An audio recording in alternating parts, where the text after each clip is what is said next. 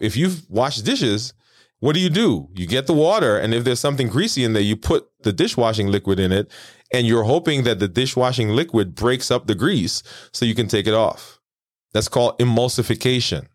It breaks it into smaller particles so that all the grease doesn't just stick together. And the same thing happens when we eat fatty food. The gallbladder releases bile, and the bile serves kind of like the dishwashing liquid, and it helps to break the fat down, basically packages it up, and it sends it into the blood. And then in the blood, it gets reformed into triglycerides. Every 40 seconds, someone in the United States has a heart attack.